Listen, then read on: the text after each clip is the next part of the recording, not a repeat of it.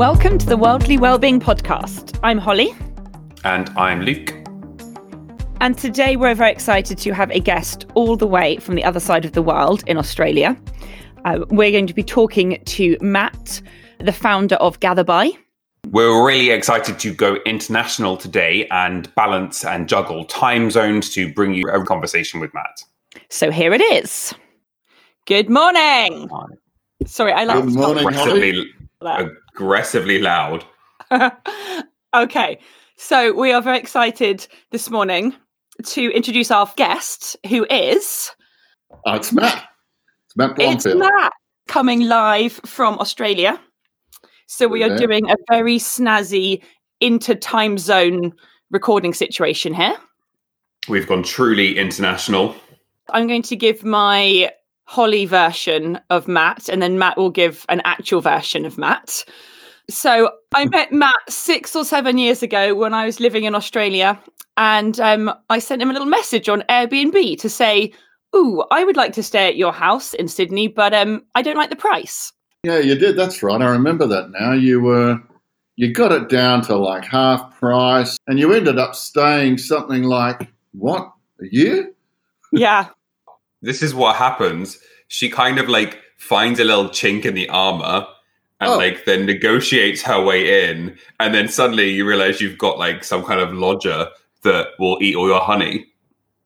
Well, eat all the honey. The appetite on this wonderful being is amazing. I've never seen anything really like it.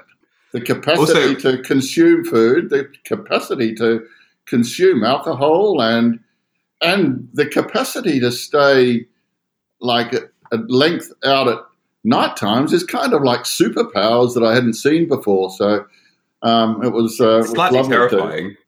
Slightly. Yeah. Superhuman powers that you're describing there.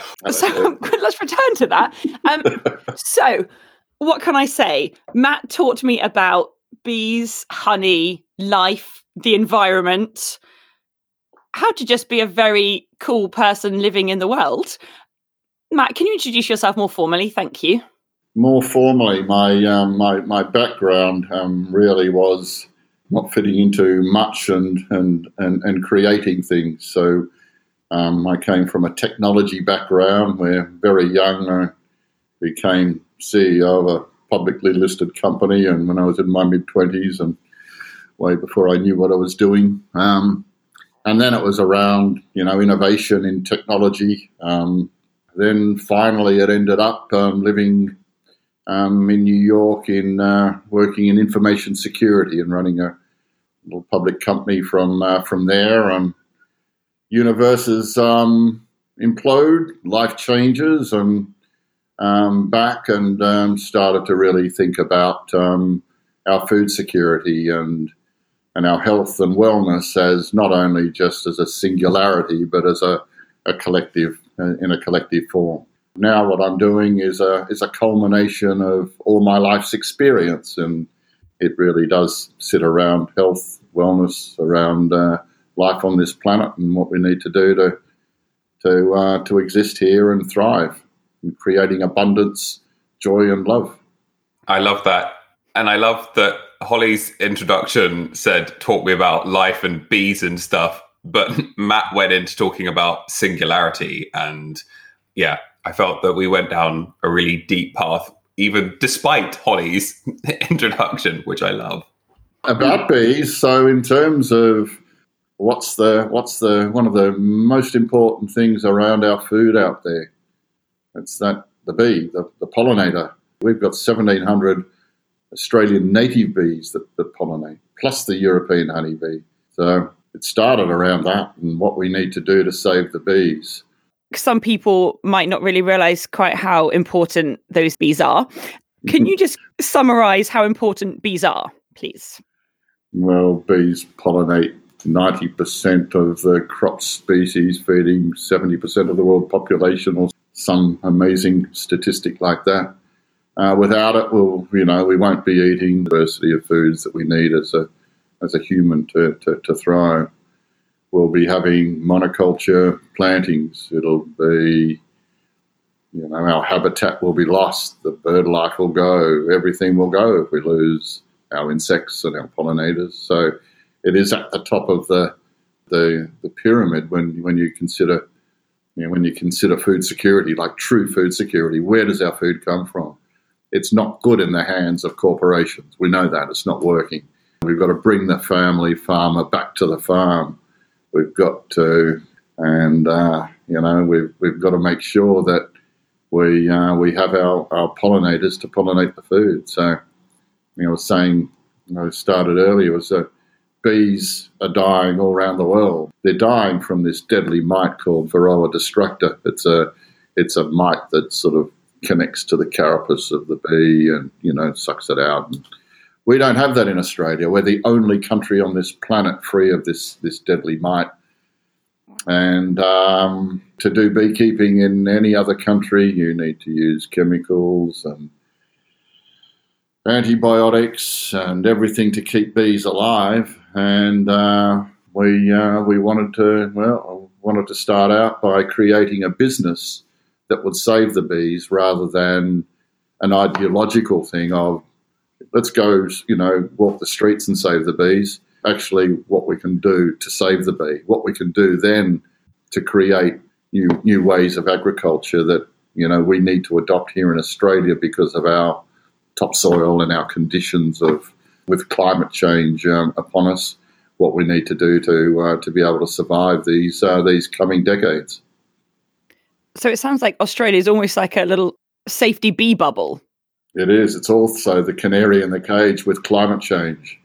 So we've got that, those two fighting each other. Varroa is in New Zealand. That's only a little, sailing, trip across that little sea there. So, we are concerned. So what we set about to do is to bring money into the beekeeping industry. And by doing that, set out to build a business that connected with the community so that they could benefit from it, that connected with the environment. So we've had a land clearing epidemic here in Australia for the last 40 plus years. We've got to get plants, trees back in the ground. Unfortunately, we're still being allowed to grow large areas of cotton, a very water-intensive crop. Now we're a very, very dry continent down here. It's ridiculous. We've just cleared 30,000 hectares of beautiful, pristine bushland to grow almonds, the most water-intensive crop of anything in the driest state of the driest continent on Earth. So we're doing completely the opposite of that. We're planting trees to produce a very, very high-end medicinal and therapeutic honey. And by doing that, we can save the bees, we can bring income to the community, we can grow back the habitat, which we lost in 2019 with the fires. We came off a 3-year drought. We then went into a year of fires. After the fires, we had the floods. The floods washed the last. At this point. Oh, it is. It's we are in dystopia. We are in a time where action is required now. It's not tomorrow. Whatever we've got to do, we have got to change it ourselves because nobody's going to do it. So that's where we set out to, a grand plan 6 years ago where we researched and tested thousands and thousands and thousands of Australian native bushes for a particular molecule in the nectar. And we then worked out that Australia can produce this Manuka honey that New Zealand has grown so large in their beekeeping industry. And it's all from an Australian native bush over there that they call Manuka. So we've got 87 varieties of this bush over here, which we've now identified as being active, that we're planting back in the ground on this cleared land, growing these pollinator havens to keep bees healthy and well. And with that, we're producing a medicinal and therapeutic honey, which is the strongest in the world, that is antibiotic, it's antibacterial, and it's antiviral. So we work with 3 leading research institutions here. We're looking at the actions of the antiviral nature of the honey, the antibacterial nature, which is tested up to 80 different pathogenic bacteria like the MRSA superbugs. So here we have a natural product that we can produce from Australian bushland that doesn't use the water of almonds, gets a higher return than cotton, and we can replant back our native bushland while creating these pollinator havens, restoring the soil and producing this honey that saves lives. And it's a complete closed-loop regenerative farming model for bees, to keep bees well and to sustainably produce this very highly active, high-value honey. So you were talking a lot about how things relate to one another and how we and the bees need each other in this sense, perhaps. And for us, when we've been exploring what well-being looks like, we've begun to kind of flesh out that actually all of this is part of a kind of a connected web. Everything's interconnected, and we can't, as humans, thrive or be well without the environment thriving and being well. And at this point, the environment can't thrive and be well unless we start changing. We could just all disappear and that would be great for the environment. But unless we start doing something proactive, the environment can't thrive and be well. And what really struck me when you were just speaking now, Matt, is you were articulating that in the relationship between people, humanity, and bees, and the need for both to find that relationship again. Would you say that's what well-being means to you, kind of seeking kind of that relationship between those different pieces in our world? You nailed it. Absolutely. So, in us, it's the food that we eat. What are we putting in our mouths? What are we thinking? What are our thought processes like? What's our activity? Are we sedentary? Are we sort of, do we move? Are we active? Their health is, the 4 doctors, if I get this right: eat right, move right, think right, and act right. That keeps you healthy. I've just been to a doctor, but I hadn't been for 10 years. I think the last time I was in hospital, I had to take Holly there because she hurt her finger. I cut my finger half off. Yeah, it was quite a dastardly little cut, but so the I don't know why you're laughing at the pain I had to endure there, Matt. I'm laughing at the difference between the description between Holly saying I cut my finger half off and Matt saying, yeah, it was quite a cut. Yeah, it was a cut. Yeah, no, it was a cut. I've actually still got the scar on my finger, so have you know that? Thank you. Well, good to remember the moment by. So around your own health is completely a closed loop model. What I went to say before I got distracted was I haven't been to a doctor for so many years, and I didn't need to, and I've just and that comes from what you put in your mouth, how you see your challenges. That's around health and wellness. It's not what's happening to you. It's just there. It's you observe it, you move by it. Who are you attracting right now, and why are you attracting that? Is really your health and wellness. Luke and I had come up with this because we've sort of talked about the environment and me and that interconnectivity, but we'd also added on others. And I think that's kind of what you've been talking about in terms of gather by, Matt, and actually in life, that we've got to have that third part as well. There's no good just, me caring about the environment and having that relationship, because we're not individuals. We actually have like a collective responsibility. And when you work with others, that's only in growing something bigger and more beautiful. And that's exactly right. Gather by its very name is gathering the people. It's gather by what we've got now is, we're exporting our honey into 6 countries. We've got plantings, we've got replantings. But that's not from me, it's from the others, the people that you attract around you. So that making that healthy system that you exist in and attracting, and that's the bee colony, right? If you look at a bee colony, it's amazing how it works as a single superorganism. There, it's mostly, females in the beehive.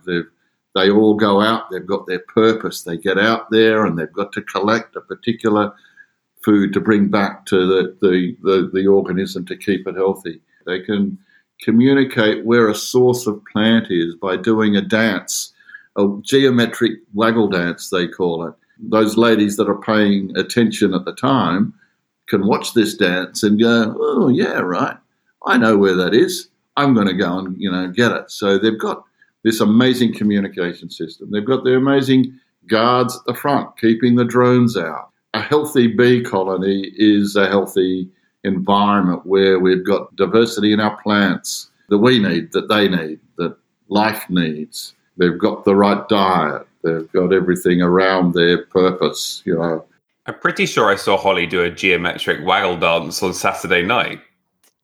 Oh, I've seen plenty of them, but you don't want to follow the direction of that waggle dance. So I'm kind of feeling like, how can we be more bee-like? And I was just thinking, Matt, that how as humans, we just seem to miss the spot with communication. Okay. And that's something we're always striving for, right? Is communication with others. But just in a small way, just communicating with one other person can be so complex, but somehow bees have got it down. And is that something that we're really missing? Oh my gosh, now that is a very, very good question. And I've gone deep. If I was to bring it into a bee thing, it would be to have purpose. Each bee there has a purpose. You have passion driving this. I'm going to make it happen, and I'm going to do it for all of us. There's no I in a bee. The only thing the bee's doing is helping that whole thing. A bee will go and sting a bear or a human, and they'll die from it. They're okay with that. Their purpose, and their is to look after the community. Our tagline of, gather by community, environment, healing. And I think community, what's happening, what can I do to improve the community? What can I create in the community? What can I do for the environment? What can I do for all of our healing, the healing for our earth? And everybody takes that little step. My gosh, like we did in this whole corona thing, we can mobilize the world like that. We can. If we did it for the climate change, my gosh, we could all be planning a very, very long multi-generational life on this pale blue dot, but not the way we're heading. I think a lot of people have lost sight of that sense of kind of almost collective responsibility to one another and to our world.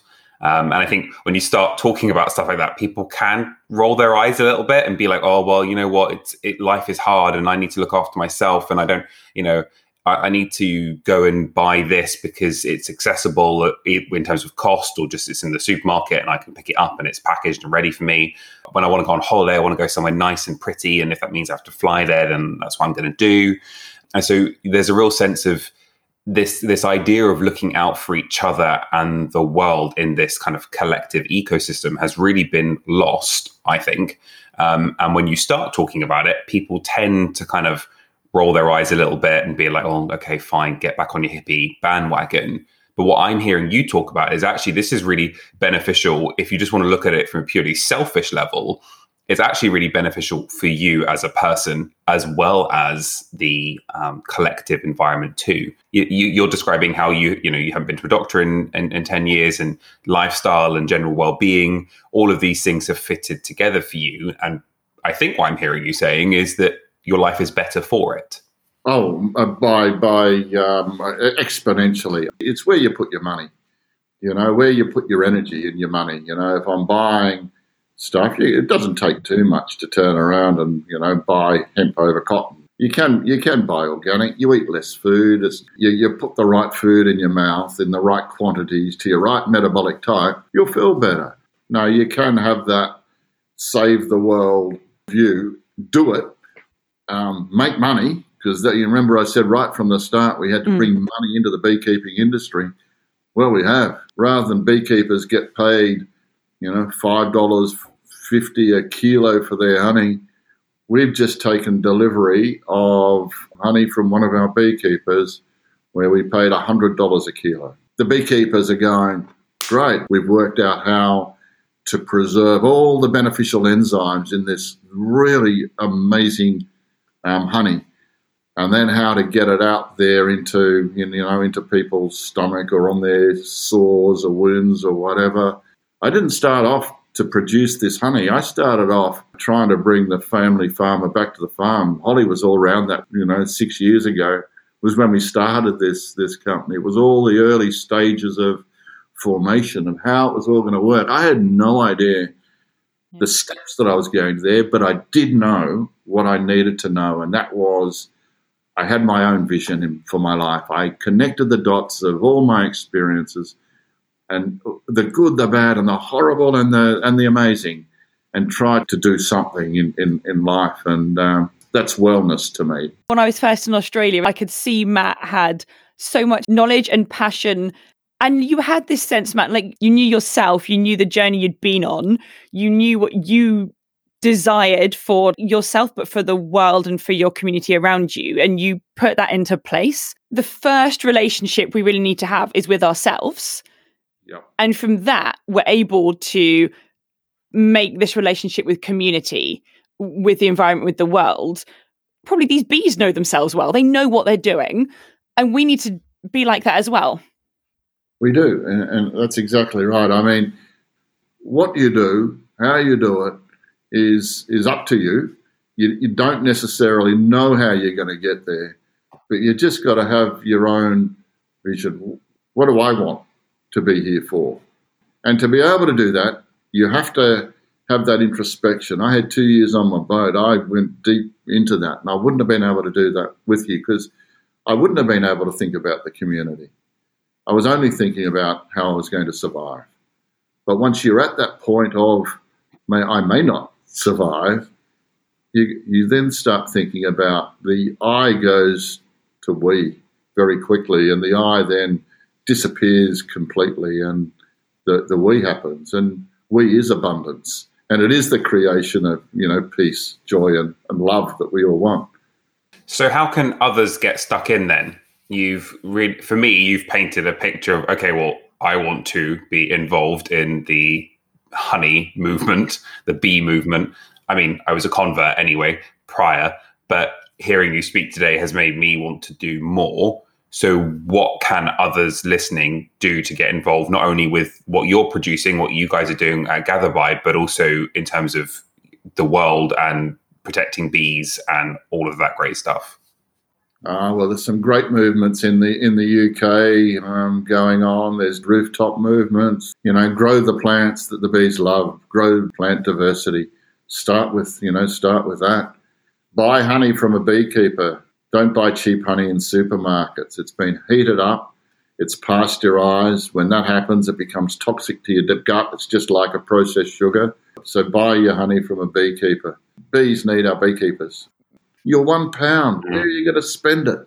I think consumers have felt a little bit disempowered and like, oh, my contribution doesn't make a difference. My shopping habits don't bring about change.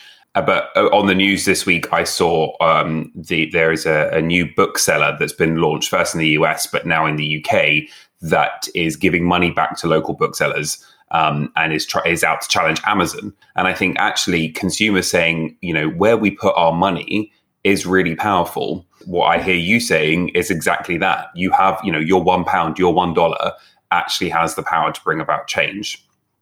Major change. All of us. That's all it needs.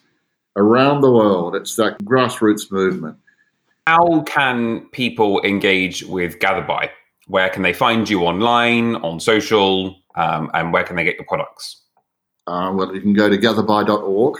We are looking to sell in the UK, where we have EU accreditation of our facilities. So we're selling into Germany at the moment. Buy enough, and we can ship it over to you. And we have Insta and Facebook. I think it's Gather by Bees. Can I just say it's been an absolute pleasure to have you on, Matt. Thank you so much for taking time out of your evening to see our early morning faces. Thank you, Matt. We really appreciate your time and your energy, and we definitely feel motivated and inspired to keep going out there and bringing about that change on an individual level. It's really, really encouraging. Thank you. Well, it's been a real pleasure talking to you both. So that was our wonderful chat with Matt. And I don't know about you, Luke, but I'm kind of buzzing like a bee. Oh, good. We're back on the bee puns. Yeah, I agree. I really enjoyed that chat. I really enjoyed hearing about what Matt is doing, the great work that he's doing, but also a little bit about his personal journey and how he got there. So, Holly, what would be the thing that's got you most excited? I mean, aside from Be Like a Bee, being part of a community or a bee colony is about being yourself, first of all, and knowing you. And that made me realize that we start from ourselves in order to build up a sustainable and loving community, which in turn has this wide impact on the world. And I think for me, it's probably something similar. I can often feel really overwhelmed by the hugeness of all of the world's problems. And we're recording this on the day where the US is voting. It can feel so overwhelming with climate change looming over us. And so they're bringing it back down to the individual, the personal level and saying, you have power, you have control, you can bring about change. For me, I felt really empowered and encouraged that actually, okay, the big issues are still there, but I can do something about it personally and individually. That was the Worldly Wellbeing podcast with Matt from Gatherby. Thanks for listening. Thanks. See you next time. Bye.